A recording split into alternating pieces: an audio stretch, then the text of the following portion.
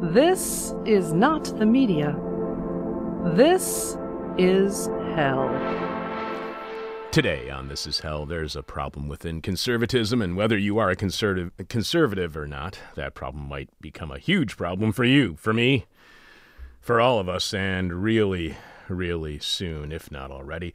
It all stems from conservatives' desire to placate their Confederate flag-waving anti-immigration, anti-vaxxer, far-right racist contingent that the wealthy need to have as their foot soldiers at protests and rallies to give their movement the veneer of working-class legitimacy and support.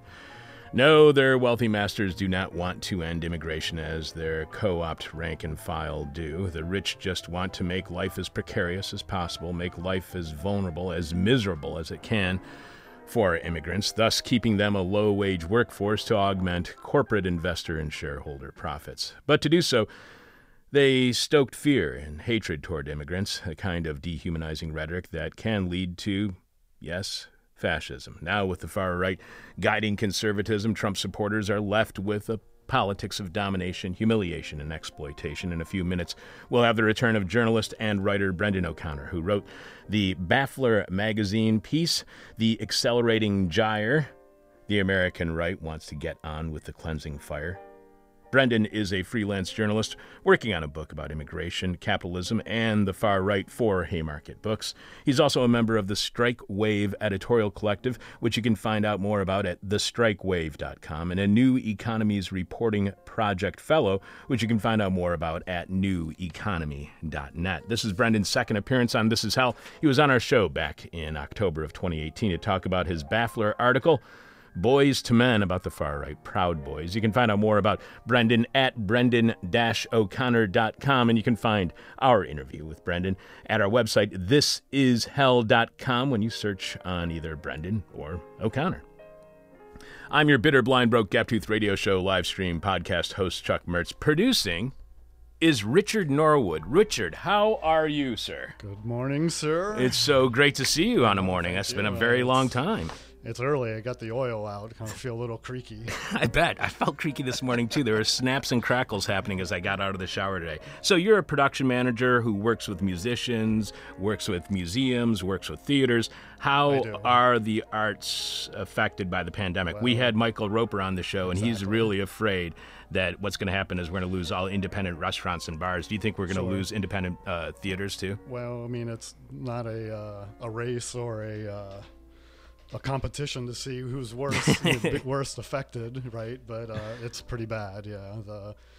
80% of all the artists in the performing arts are essentially independent contractors, right. and so they're all completely out of work. And obviously, if you have a theater, you can't have people there. So it's is anybody doing anything like trying to adapt by doing outdoor theater or anything like that? A little bit. I've seen a little bit of that, and certainly a lot of people have been trying to do streaming events and like readings or even plays.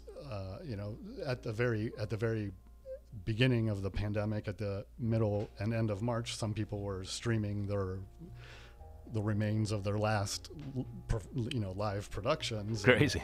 And that was really cool. But I don't know, there's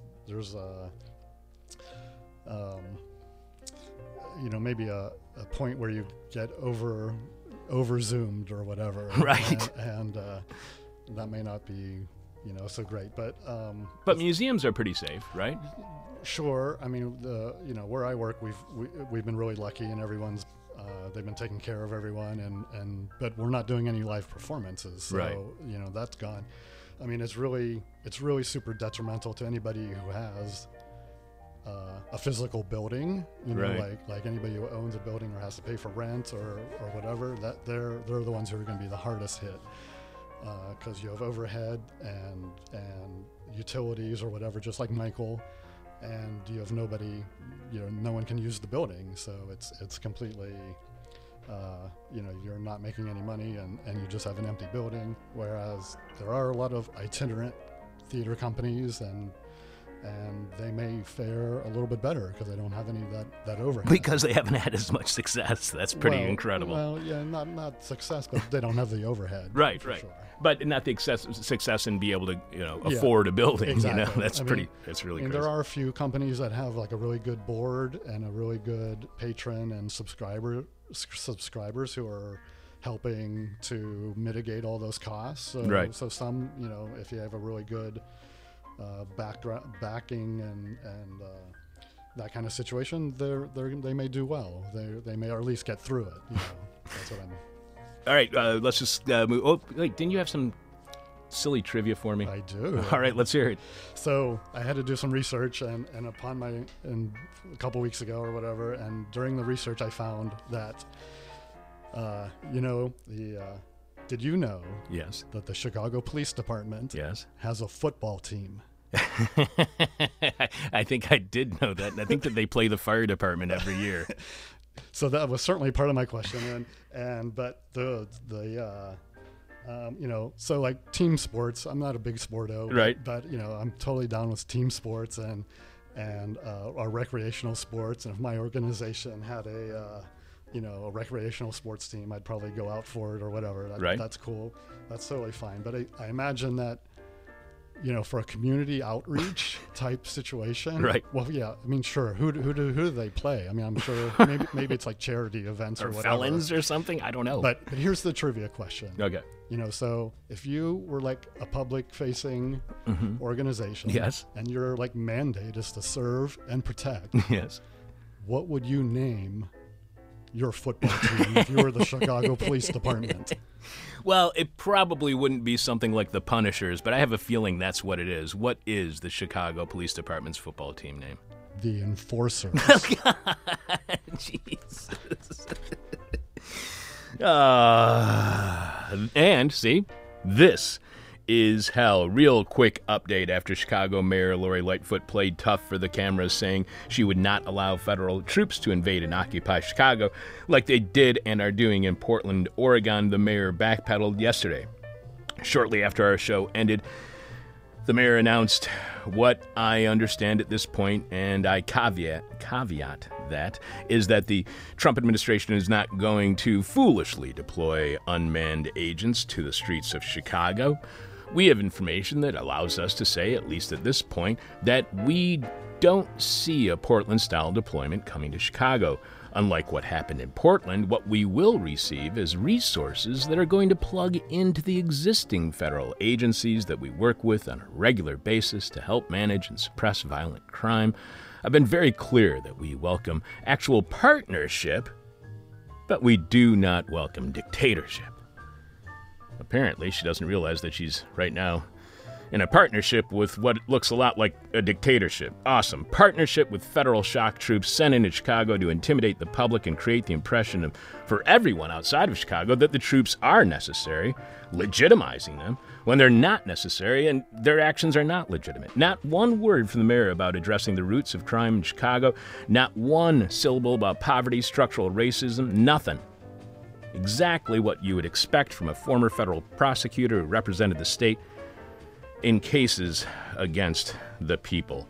This week's question, Mel, is what will finally unite the left? What will finally unite the left? The person with our favorite answer to this week's question wins a This Is Hell medical face mask. You can check out the This Is Hell face mask right now by going to thisishell.com and clicking on support, where you will see all the ways we can help.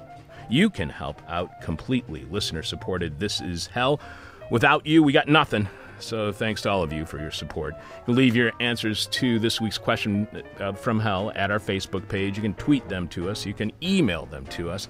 But we must have your answer by the end of tomorrow's Thursday show, when we are announcing this week's winner, after Jeff Dorchin delivers the moment of truth. Again, this week's question from hell is, what will finally unite the left? Adam says, we'll be united when we're all working together in the labor camps, making concrete for the new capital that'll be located in northern Alaska. Ramon says, class first. What will finally unite the left? Steven says, the left is just a construct. Jin says, depends what you mean by left. Aren't we all out on the streets for black lives to defund the police? I mean, except for those class reductionists that think that a racial demand isn't a working class demand. Those a-holes. So I guess I withdraw my suggestion. Damn. No, F them. They don't count as the left. Jin then also offers the heat death of the universe. What will finally unite the left? Dennis says when Twitter goes bankrupt. Mark says mingled ashes at the crematoria. Patricia says gas chambers. Mika responds the circular less than lethal firing squad. What will finally unite the left? Krimsky says the sticky stuff. Michael says the romanticism of the apocalypse. Joshua replies disappointment about not winning a face mask. David says the left may be united when it's just one person, but there is no certainty. And Sheldon responds, falafel? Because there's an image of falafel for this question from hell. And finally, Jason replies to this week's question from hell again. What will finally unite the left? Jason says, mass graves. We will have more of your answers to this week's question from hell following our guest. Again, email us your answer to chuck@thisishell.com or alex@thisishell.com, or post them on our Facebook page or tweet them to us at This Is Hell Radio. We will be announcing this week's winner at the end of the show tomorrow, Thursday, following Jeff Dorch and the Moment of Truth. So get your answers in now during tomorrow's Moment of Truth. Jeff wants to sell you another improved Fascism, live from Hangover Country. This is hell. Yesterday, we shared feedback we got from listeners in Kyrgyzstan and Senegal, and I got to tell you, those emails had an effect on myself and Alex that I have never seen in the, 6-7 years of doing the show with Alex. After the show, we found both of us actually, get this, smiling, actually happy after a show, which never happens. We're usually so traumatized by the content that we're in a kind of a shell shock. Hell, I'm so physically and emotionally exhausted after doing an episode of This Is Hell that I have to go home and sleep it off. But yesterday was different. Alex and I actually allowed ourselves to feel good about the show because we both absolutely loved the idea that people were walking around Bishkek, Kyrgyzstan, listening to This Is Hell, that listeners were enjoying the show at an old poster of ours in Senegal. So I want to thank Erica and Sonetta again for your emails and kind words. You really, really, really just filled us with joy. And yes, we are following up on your guest suggestions, and hopefully we will be featuring them on the show in the next couple of weeks. You can email us, direct message us via Twitter, or use Facebook Messenger to send us your thoughts, your comments, your criticism, both constructive and destructive, your guest and topic suggestions. And if you do, we'll likely read them on the air. While it's not from an exotic locale like Kyrgyzstan or Senegal, we did get an email from Tom, who often joins us for This Is Hell office hours, which we hope to start holding again sometime in the next year. And Tom's from the neighborhood. Tom always sends us fantastic guest suggestions and does, again, writing, "Hi Chuck, hi Alex. Thanks for continuing to produce and deliver such high-caliber interviews during the current pandemic. I hope it never ends."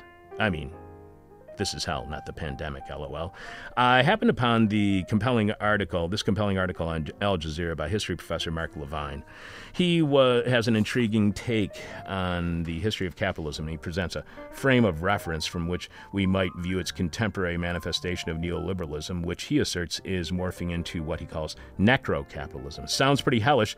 You may want to consider interviewing him, perhaps. Tom then shares a link to Levine's article, Mark Levine's article, From Neoliberalism to Necro-Capitalism in 20 Years. He concludes whether it is academia or think tanks, Haaretz or The Guardian, Noam Chomsky or Naomi Klein, or myriad progressive international NGOs, all have put the blame on neoliberalism, hoping that coronavirus spells the end of the neoliberal order and the uniquely American virus that is neoliberalism. But the focus on the neoliberal present is literally misplaced, for the current system is merely the latest iteration of a 500-year matrix of forces that continues to shape the modern world to get today. Again, that's from Mark Levine's article at Al Jazeera, From Neoliberalism to Necro-Capitalism in 20 Years. Now, I know we've had Yasha Levine, Bruce Levine, Judith Levine, all on our show, and I swear Mark was on at least once, if not more, prior to the hard drive crash of 2015, which made it so all of our shows prior to that year are still not online. That's why we're raising money to rebuild our archives. So I was digging through the archives and I found our January 14th, 2006 conversation with University of California, Irvine historian Mark Levine, author of Why They Don't Hate Us, Lifting the Veil on the Axis of Evil. So Tom, because you have sent us so many excellent guest suggestions over the years, this week on Patreon, we will be sharing that interview with Mark when he was on to discuss his then just published articles, Christian Peacemakers and the Failure of the Left, Time for a Really New Foreign Policy, and A True Mission Accomplished in 2006. That's listener feedback. You can email us at chuck@thisishell.com, alex@thisishell.com, DM us via Twitter @thisishellradio, message us via Facebook. This is Hell. Coming up, the many contradictions on the right are leading us straight toward fascism. And more of your answers to this week's question, Mel, which is, again, what will finally unite the left? What will finally unite the left? I'm your bitter, blind, broke, gap-toothed radio show, live stream, and podcast host, Chuck Mertz. Producing is Richard Norwood. Noam Chomsky called This Is Hell sanity and talk radio. So clearly, and sadly, Noam's gone insane. This is Hell. Conservatism has embraced a politics of humiliation, domination, and exploitation in a desperate attempt to satisfy the business interests that bankrolls their political project while accommodating the far-right hate of Confederate flag-waving neo-Nazis who support their wealthy masters. That is, until those bottom-line priorities conflict with their message of hate. Returning to once again guide us through the ugliness of rising fascism in the United States, journalist and writer Brendan O'Connor wrote the Baffler magazine article, The Accelerating Gyre. The American Right Wants to Get On with the Cleansing Fire. Welcome back to This Is Hell, Brendan. Hey, how's it going? Good. This is Brendan's second appearance on This Is Hell. He was on our show back in 2018 to talk about his Baffler article, Boys to Men, about the far-right Proud Boys. Find out more about Brendan at his website, brendan-o'connor.com, and you can follow Brendan on Twitter @_Grendon. You start by writing, though it was just one part of Donald Trump's disastrously incompetent and cruel response to the coronavirus crisis, the president's executive order on immigration in April revealed the dynamics that shape his administration better than just about anything he's done in the past 3.5 years. Announced via tweet, to the great surprise of many government officials, it was implemented, sort of, 2 days later. In light of the attack from the invisible enemy, Trump tweeted, as well as the need to protect the jobs of our great American citizens, I will be signing an executive order to temporarily suspend immigration into the United States.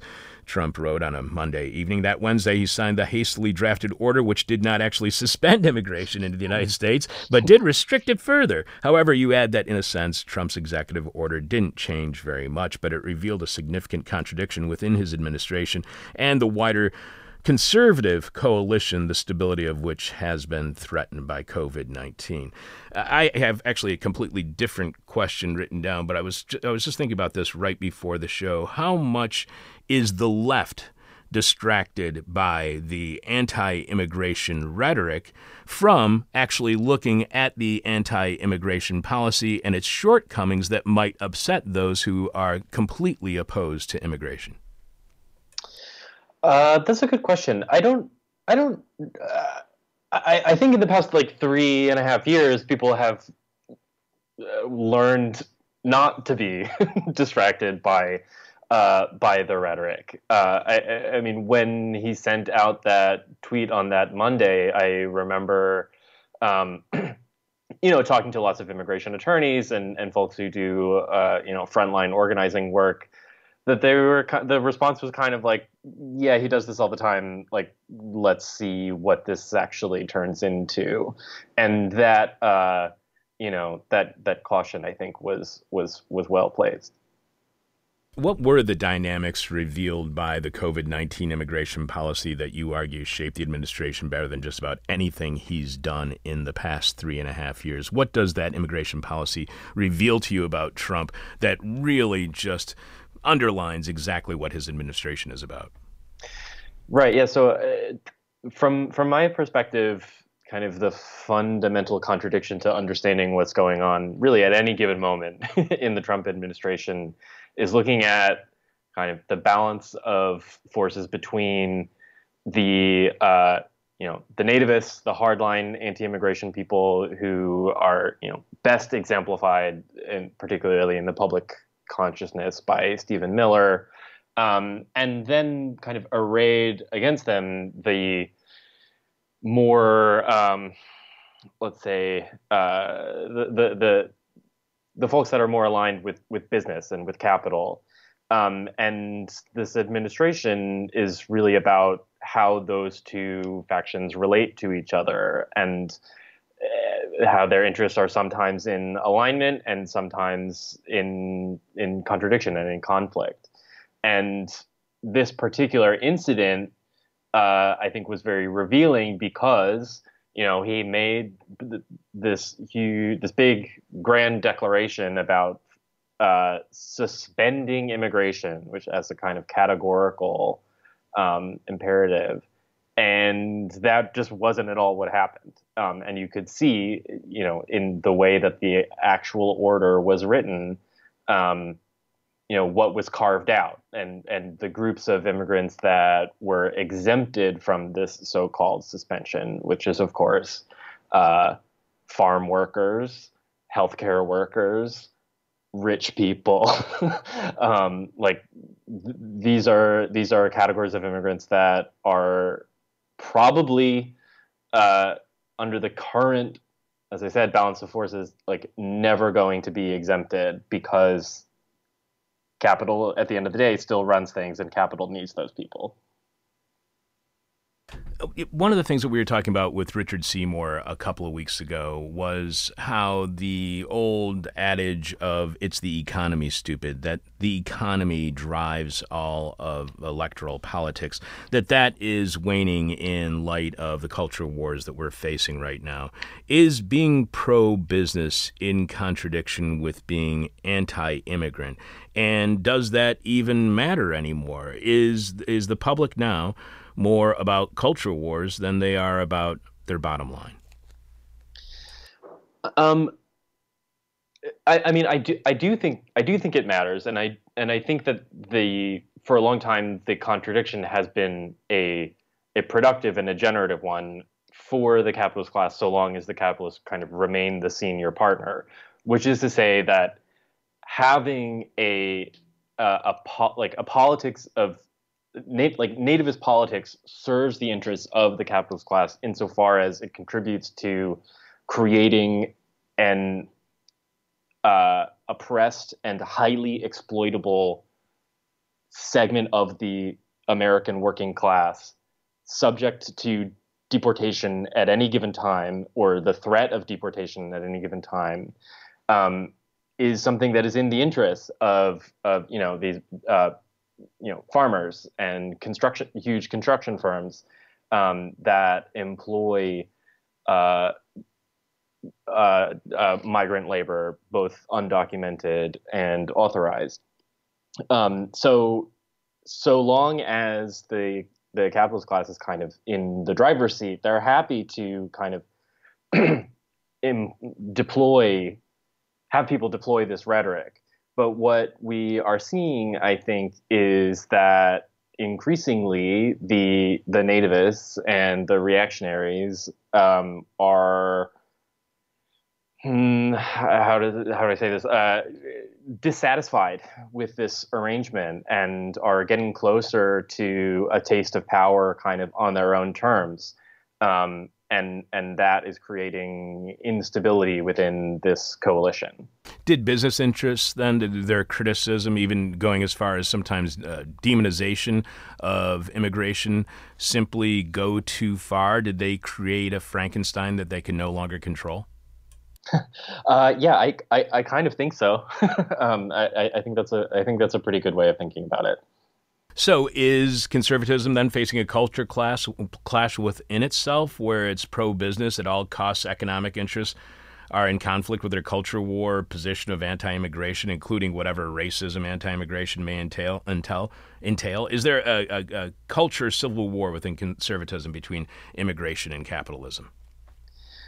Yeah, I mean, yes and no. I think it's also important to, I guess I'm hesitant to call it a culture war, because that seems like such a contemporary framing to think about this, when really this is, I think, an extension of the long-standing contradiction between the imperatives of the nation state, which has to create a national subject and a citizenry that understands itself as a citizenry, and in the United States as a white supremacist settler colonial nation state, that subject and that citizenry is always already racialized, and the default position, the default subject is white people, and so this is something that has been kind of going on for specifically in kind of the realm of immigration over a century, and really longer than that. So is there a culture war? Yes and no, but I think that this is as I said, I think this is a contradiction that is it's kind of shifting now, and the pandemic is really unsettling. I mean, it's unsettling everything everywhere, but it's unsettling this in particular. You point out the difference between the immigration policy when it comes to business interests and when it comes to those who are the people who are waving Confederate flags, the neo-Nazis and the anti-vaxxers. You write, it is true that the guardrails on the president's order, his immigration order, serve the purposes of U.S. industries like agriculture and construction relying on migrant labor. But this has been the arrangement for decades. Militarized federal enforcement agencies and a robust nativist media apparatus keep immigrant workers in a state of vulnerability and precariousness through the ever-present threat of removal, which suits the capitalists who exploit them just fine, so long as they remain senior partners in that arrangement. In other words, while the capitalist class favors the expansion of deportability, they do not actually want to see everyone who qualifies deported. So the real policy of conservatism isn't that it's anti-immigrant, but pro-immigration as long as you make migrants vulnerable, exploitable labor whose wages are suppressed and lack costly benefits and workplace protections. Is the real conservative policy on immigration, Brendan, sure, immigration is fine, but only if they can be thoroughly exploited? Yes, absolutely. So that's the difference between that and immigration policy and the far right's immigration policy of not having any immigrants whatsoever. How difficult is that balancing act to make a whole class of people who are incredibly vulnerable, exploitable, and precarious, and not turn them into, subjects of hatred? Well,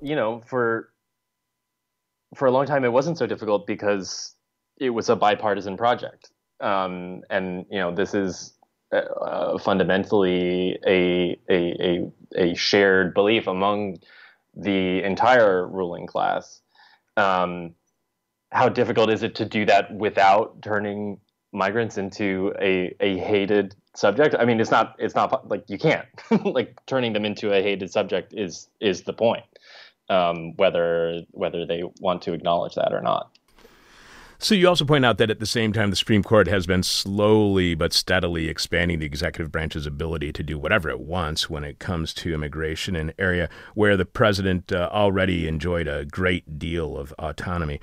A day after Trump signed the executive order, the court strengthened the administration's ability to deport legal residents for crimes committed while in the United States. The order itself relies on the Immigration and Nationality Act, Section 212F, which grants the executive broad authority to restrict any aliens of any class of aliens from entering the United States if their admission would be detrimental to the interests of the country.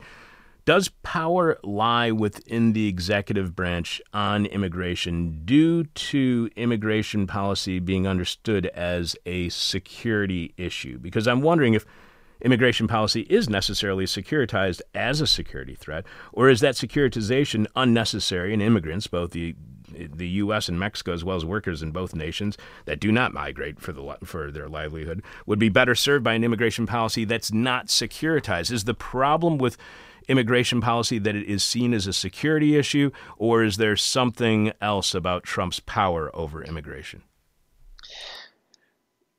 Yeah, I mean, the fact that it is securitized, that is a security issue, plays a huge role in all of this, and that has certainly accelerated since September 11th, 2001. but kind of as I was alluding to before, in terms of the contradiction between like the needs of the nation state and the needs of capital, like if you look back at the early legislation on immigration in the United States and early Supreme Court decisions and whatnot, from the late 19th century, immigration was understood as like an issue of sovereignty. And as an issue of sovereignty, it was up to the executive ultimately to make decisions about it, because it's the executive's role to defend the sovereignty of the United States. And so while the securitization of immigration in the past couple of decades has, as I said, has accelerated, this really goes back to an understanding that like this is about protecting the demographic composition of the country, and also and also a labor issue as well. So so I think that's a big part of it. But there's many different factors that are feeding into this. Especially executive authority. We were here on our show back in the late 1990s. We were talking about the unitary executive over and over ad nauseum on this show about how much power was being given to the president. The supporters of Bill Clinton wanted him to get the line item veto, wherein legislation would come to the president and the president would be able to just take out any singular line in legislation, especially in budget proposals, and just eliminate it, and the law would already be passed because it was already passed by Congress, and that is just far too much presidential authority, and people were very concerned about it. You write the bitter irony here is that conservatives spent years complaining that the Obama administration had overstepped its bounds and was becoming a dictatorial force, repressing the entrepreneurial spirit of red-blooded American small business owners. So it was regarding the Affordable Care Act, and so it was regarding DACA. Now it's clear that the opposition was not to broad executive authority as such, but only to exercising it to alleviate, however minimally, the suffering of the exploited and oppressed. So conservatism isn't opposed to executive authority. Conservatives are very much for it. So why did they attack executive authority? Why not just attack Obama's policies of DACA or the Affordable Care Act? Why take it to the step of executive authority if conservatives themselves support executive authority when they're in the White House? Yeah, I mean, I think that's a good question. I think that part of the answer to that is that this movement is not monolithic, and there certainly are conservatives who have a sincere commitment to reducing the overarching power of the state. But I think it, like, in the aggregate, this is the way that it this is the way that it keeps working out. And even when I wrote that paragraph, that was before the Supreme Court's recent decision on DACA, and I definitely was expecting it to go worse than it did. And a lot of the initial reporting on that decision was that, like, oh, the Supreme Court has saved DACA. But, like, really, when you read the justice's opinion, the ruling, it's about, like, the conservative justices were like, you we're not telling you that you can't get rid of DACA, you just aren't doing it the right way. So there's no, like, inclination to limit the executive's authority, at least in that instance. If the protesters today, the far right protesters that we were seeing, like at the state capitol in Michigan, the armed protesters went to state capitals, occupying them. In Michigan, armed protesters in the legislature's gallery as they were voting on what to do about the armed protesters. How are they not the Tea Party movement? Because you argue that this is something different from 2011, 2008, even at the starting of the very beginning of the Tea Party movement, because that's the way many people are describing the protesters, that they are simply the Tea Party that has, I don't want to say evolved, has turned into something else by 2020. Right. Well, I mean, I do think, I don't think that's entirely wrong. And also, just as you were just referring to that, it feels like that particular protest at the Michigan State House was like a million years ago now. But I think, a major difference is that in a strange way, this isn't entirely true, but this more recent movement is more organic than the Tea Party was, which isn't to say at all that it doesn't have the backing of institutional forces and institutional parts of institutional conservatism. It does, but the massive Koch apparatus, by and large, is kind of washing its hands of the reopen protesters, largely because I think this is another instance where major swaths of the capitalist class and of business understand that, like, they can't just let the coronavirus run its way through the labor force. like they need workers to be healthy in order to work. And so there's a certain degree of, there's a conflict and a contradiction there between the interests of business, and this kind of more ideological creature that is kind of acting on its own, somewhat autonomously now. So how much impact, how much do you think that their actions led to the reopening? Because you point out that they're very much in the minority, these people who are occupying state capitals, they're very much in the minority. So how much of an influence do you think that this very vocal minority voice had on the decision to reopen too early? Is this all the dumb far right's fault? No. I would never ascribe a single actor, responsibility for something as massive as, reopening the economy. But I do think that they sort of lent, certainly a spectacle, and lent some amount of force to the more, either you could say ruthless or myopic segments of the capitalist class that do actually need the economy to be open. Like, it's the big bourgeoisie that can weather these sorts of storms. Small business owners and small businesses, the kind of like entrepreneurial class within the bourgeoisie, like, are much more vulnerable to these kinds of external events like a global pandemic. How do the Kochs benefit from their funding of reopening the economy too soon? If it's not good for the long-term interests of the economy, why are the Kochs for it? It would seem like it's undermining their own self-interest, but as we know, trying to guess what somebody's own self-interest is and that they would be supporting that self-interest has been problematic over the last, 20 years. So how do the Kochs benefit from reopening the economy too soon? Good question. I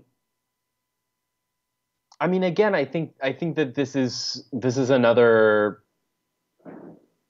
front where there's a coalition that has been rendered unstable, because in the sort of Americans for Prosperity, which is a sort of central node of the Koch network, you have these officials and operatives really taking, at least a few months ago, taking a pretty cautious approach to reopening, and then other more peripheral parts of the network pushing really hard to reopen. So I think it's hard to say that, whether one or the other is kind of like the true position of, the Koch brothers or Koch Industries as a singular entity.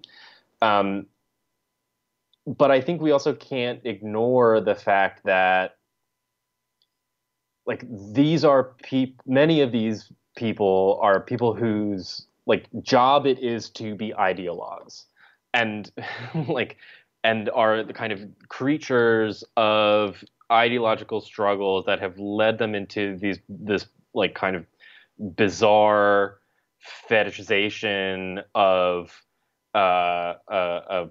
work and entrepreneurship, and the economy. And so, like, kind of they're just willing to sacrifice everybody else at the altar of, just getting things up and running. Not because there's necessarily, as you say, like, any long-term good outcomes to come from that, but just because they feel that it is the right thing to do. How necessary are anti-vaxxers, are neo-Confederates today to any success for conservatism? How does conservatism benefit from associating with neo-Confederates and anti-vaxxers? Because if they're that reliant and that dependent on these groups of conspiracy theorists, that that should be a serious concern. So how reliant, how dependent are they? Can conservatism have any success without neo-Confederates and anti-vaxxers and neo-Nazis and all of those fringe far-right groups? I mean, yes, I think so, but it would require basically like a major realignment between elements of the Republican Party and elements of the Democratic Party, and I think what you are sort of alluding to is a sort of like consolidation into like one singular party of capital, which I think would be able to continue its dominance, but that at the moment doesn't really seem to be on the table. You mentioned somebody who's on the far right, a protester in Chicago who went so far as to express themselves in the terms that chillingly welcomed Jews to Auschwitz with a sign that read, Arbeit macht frei, JB. Illinois Governor J.B. Pritzker is Jewish. In Michigan and Kentucky, demonstrators hanged their governors in effigy.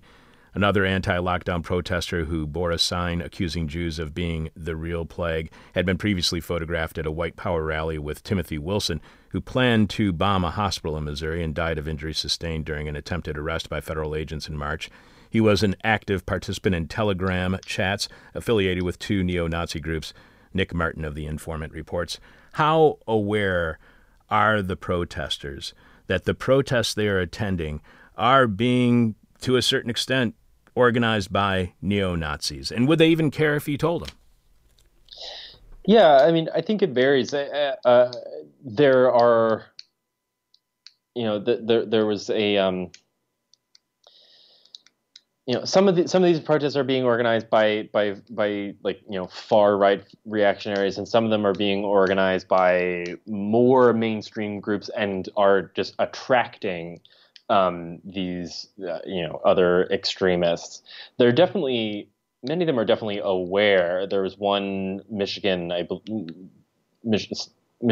State GOP operative, I believe, who in a Facebook chat was warning people, look, please don't show up with Confederate flags. I'm not against it, but it's just, think about the optics.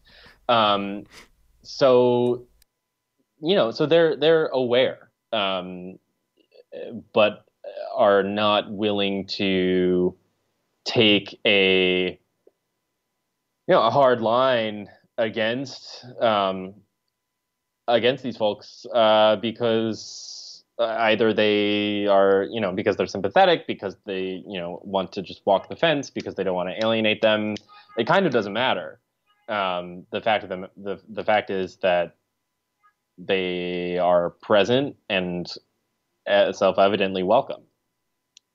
To what extent, because you mentioned this in your article, to what extent is the U.S. trying to pressure or succeeding at pressuring other nations to reopen too early? Is the Trump administration exporting the reopen early policy? Yeah, as best they can, and certainly within the kind of spheres of imperial influence. They are definitely doing that, and the most egregious examples that I cited in my piece are the maquiladoras in Mexico on the border with the United States, where there are factories that are manufacturing components for various military contractors, U.S. military contractors, and the Pentagon, is trying to pressure the Mexican federal government and the state governments to keep those factories open, and the workers are like, no, like people are dying. So you write the absence of a unified, coherent response to the public health crisis has not been simply a function of Donald Trump's incompetence and narcissism. It is an inevitable outcome of the bipartisan commitment to neoliberal governance and the maintenance of U.S. empire. In other words, to capitalism. How is the commitment to capitalism different in the U.S. than elsewhere? Because the U.S.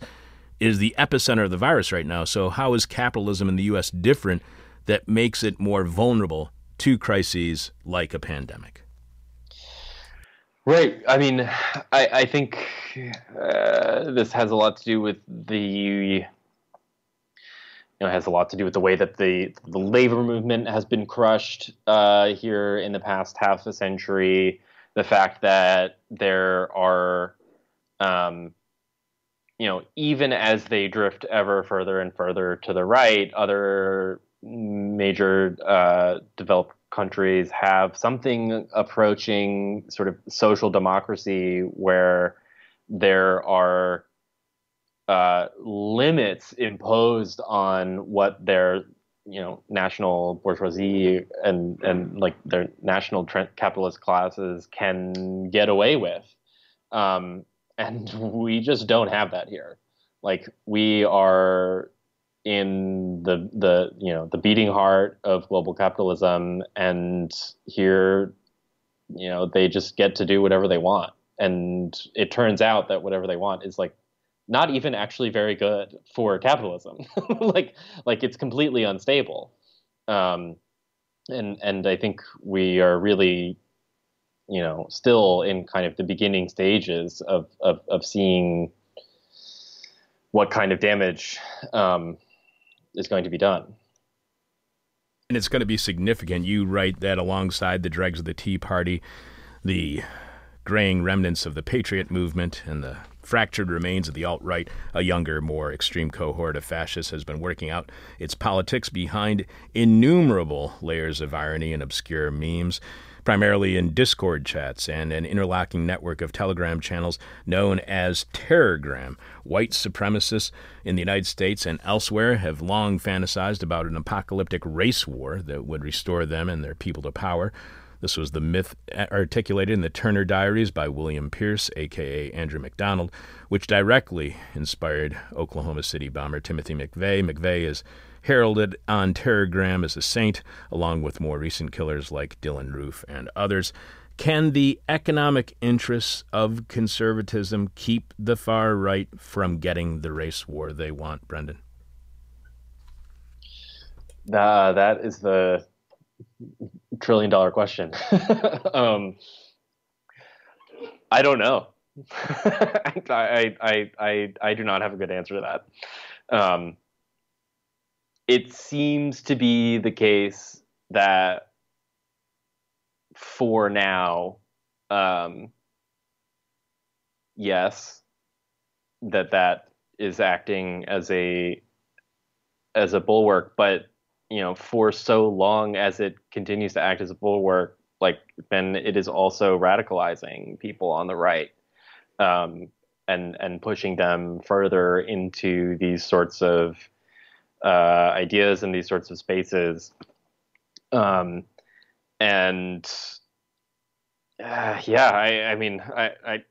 truly don't know. That's not a good sign if you truly don't know. So you point out that behind the American death drive's most spectacular expressions, whether found in extremist chat rooms or a swimming pool bar in the Lake of the Ozarks, there lies a sense of exhaustion, a nihilistic shrug at the very idea of politics, even as the nested crises of our time collapse upon one another in vivid fashion. Such nihilism serves the purposes of the ruling class, but the progressive neoliberal faction and the conservative, both the progressive neoliberal faction and the conservative ethno-nationalists. How does nihilism help the ruling class, and is the ruling class promoting a sense of life being meaningless? How does that benefit them? How does getting people to believe that life is meaningless help out the ruling class? Yeah, I mean, I think it's a combination of well, I think that nihilism is kind of a response to this process of like depoliticization and the kind of removal of politics and popular democracy from every sphere of our lives in the United States. And inevitably, like when people feel that they have no control or no say over the things that happen in their workplaces, in their the buildings where they live, I think like a nihilistic turn is maybe not inevitable, but is certainly to be expected and unsurprising. And then in that nihilism, there emerges this. I think like fascism sort of preys on that nihilism, and you get these deeply violent tendencies growing out of it. You also point out that Trump's trade war with China continues to escalate, pushing the world ever closer toward a period of deglobalization that might set the stage for a new ultranationalism to rise in the dying empire, either led or tended to by fascists. And yesterday, the Trump administration announced that they wanted the Chinese consulate in Texas and Houston to close down. So how can a trade war with China provoke fascism here in the United States? Yeah, I think that the conflict between, what we saw in kind of fascism's classical period, which is to say like the early 20th century, the first half of the 20th century, is that the clash between imperial powers was a major factor in creating the conditions for fascism's rise. And I think this coincides with the nihilism that we were speaking about just previously, insofar as this is a kind like that nationalism, ultranationalism, is a kind of it's a meaningful narrative and it's a meaningful story that people can be told and can tell each other and themselves, that reinscribes their lives with significance. And how this relates to the trade war is that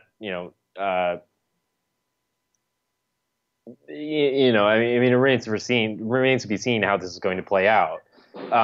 But if we are entering a period of deglobalization, that is necessarily going to have to be accompanied by a kind of period of protectionism, and restoring national greatness. And obviously those ideas are kind of already very much in the ether. And yeah, so that I think is the connection between the trade war and we kind of already see what I think may be the antecedents of this with the conspiracy theorizing about the origins of the coronavirus and calling it the Wuhan virus or the Wuhan flu and the Chinese virus. That like these ideas are already spreading either of their own accord or by bad actors. It's not totally clear to me. You conclude by writing, confronted with a global pandemic and masses of people in the streets demanding justice for the victims of police terror, the post-Trump American right turns apocalyptic, millenarian. Feeling besieged, the powerful invoke a kaleidoscopic array of conspiracy theories to terrify and animate their loyal supporters, the small business tyrants, the entrepreneurial vampires, the self-made heirs to family fortunes, the cops. Their politics are reduced to three principles: domination, humiliation, and exploitation. Very little stands between us and the abyss. Is the right being played into its own domination, its own oppression, its own exploitation, humiliation? Is it being played into it? What do you mean? Like that they have been simply duped by the wealth. Yesterday we were talking to Gerald Horne, the historian Gerald Horne, and we were discussing the cross-class, the class collaborationist projects of things like racism and how people are, that undermines any kind of class consciousness or attention to class. So is the right is the far right, are these people who are the people who show up at these protests at state capitals, are they just being played? Are they just being manipulated into its own domination, into its own exploitation by the ruling class?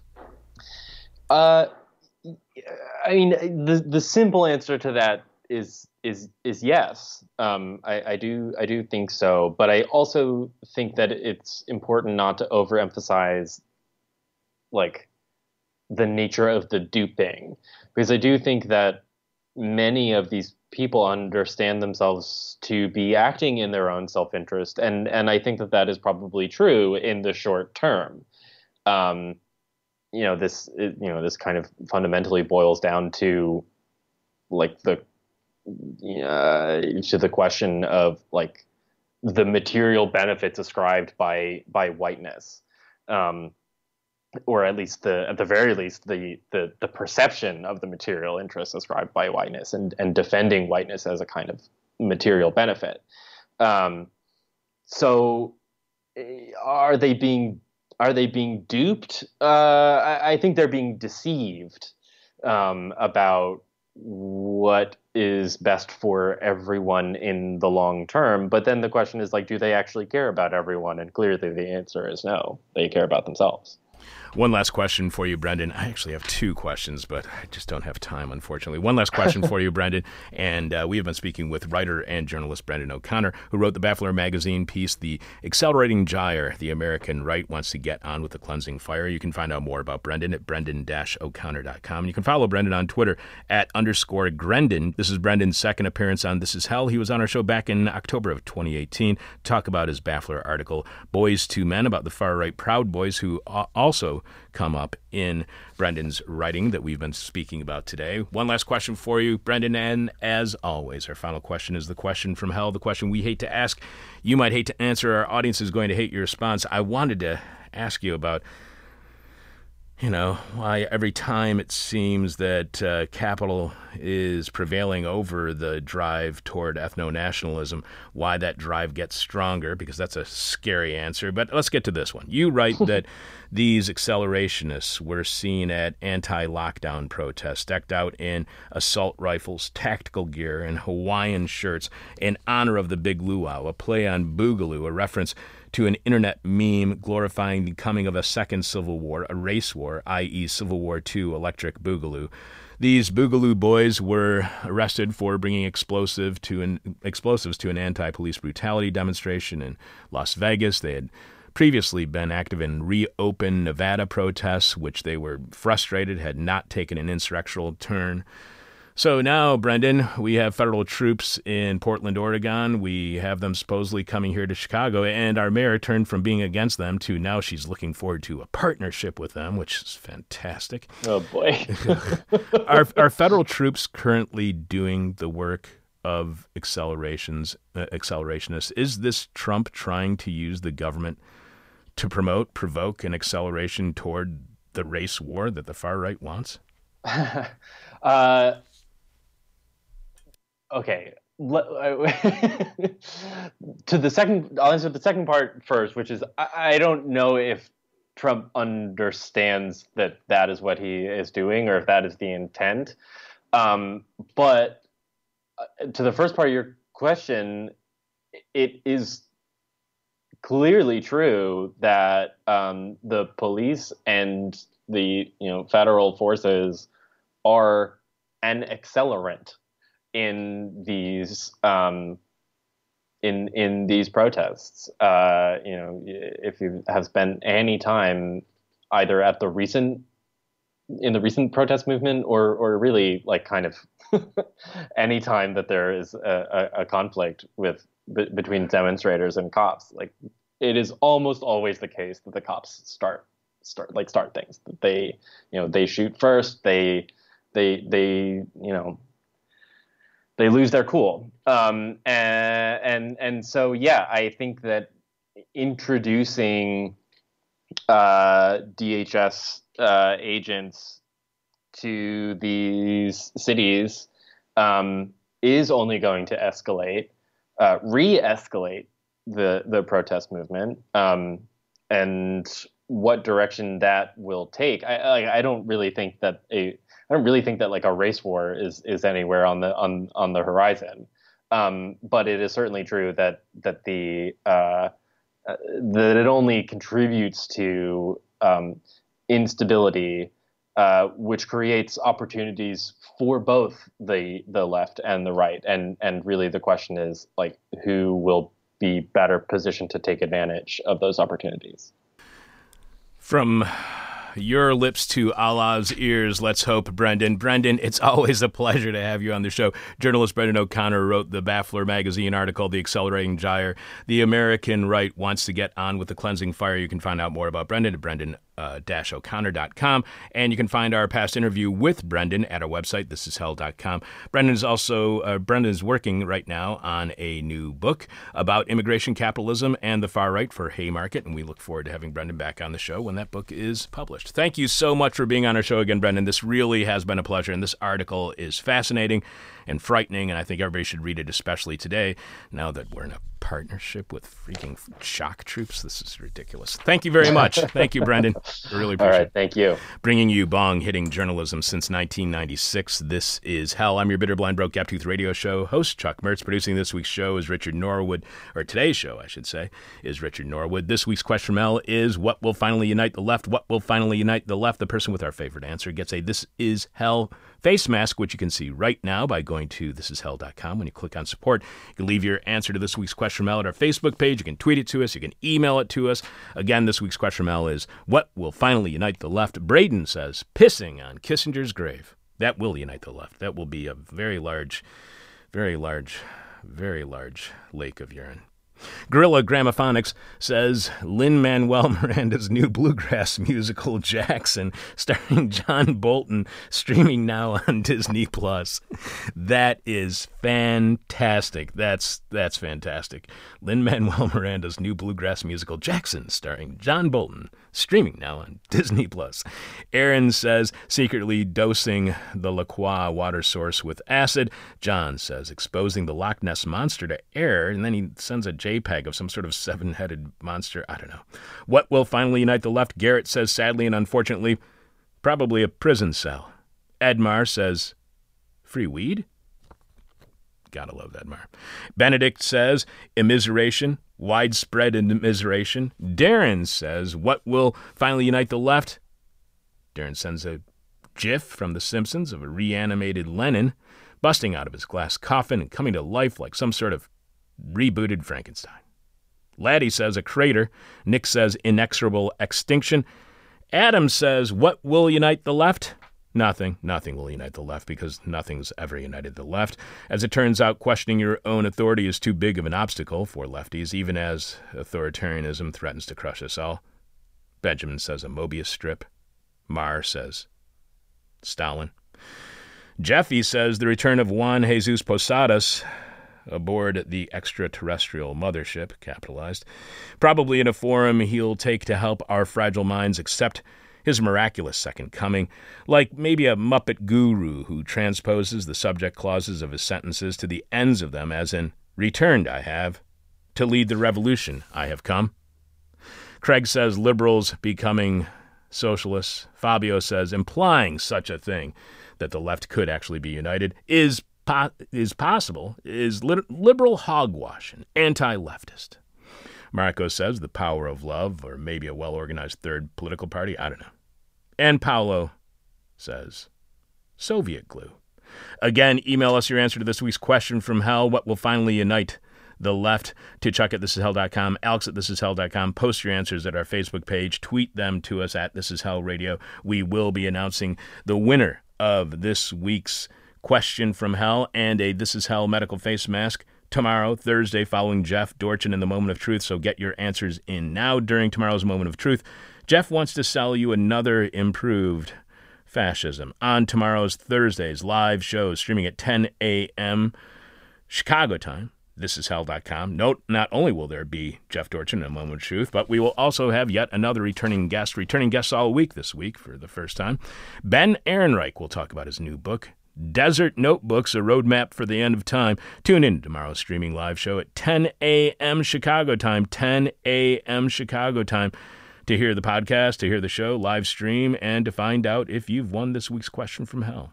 I'm your bitter, blind, broke, gap-toothed radio show, podcast, live stream host Chuck Mertz, producing today's show, Richard Norwood. Richard, I cannot thank you enough for spelling Alex while he can go to his kid's birthday party. Happy birthday, Lee. Thanks to Richard. Thanks to Brendan O'Connor, our guest. Thanks to Alex Jerry for setting Richard up. With my most sincere apologies. Yes, I am a white dude. But keep in mind, I'm also a race and gender traitor. This is hell.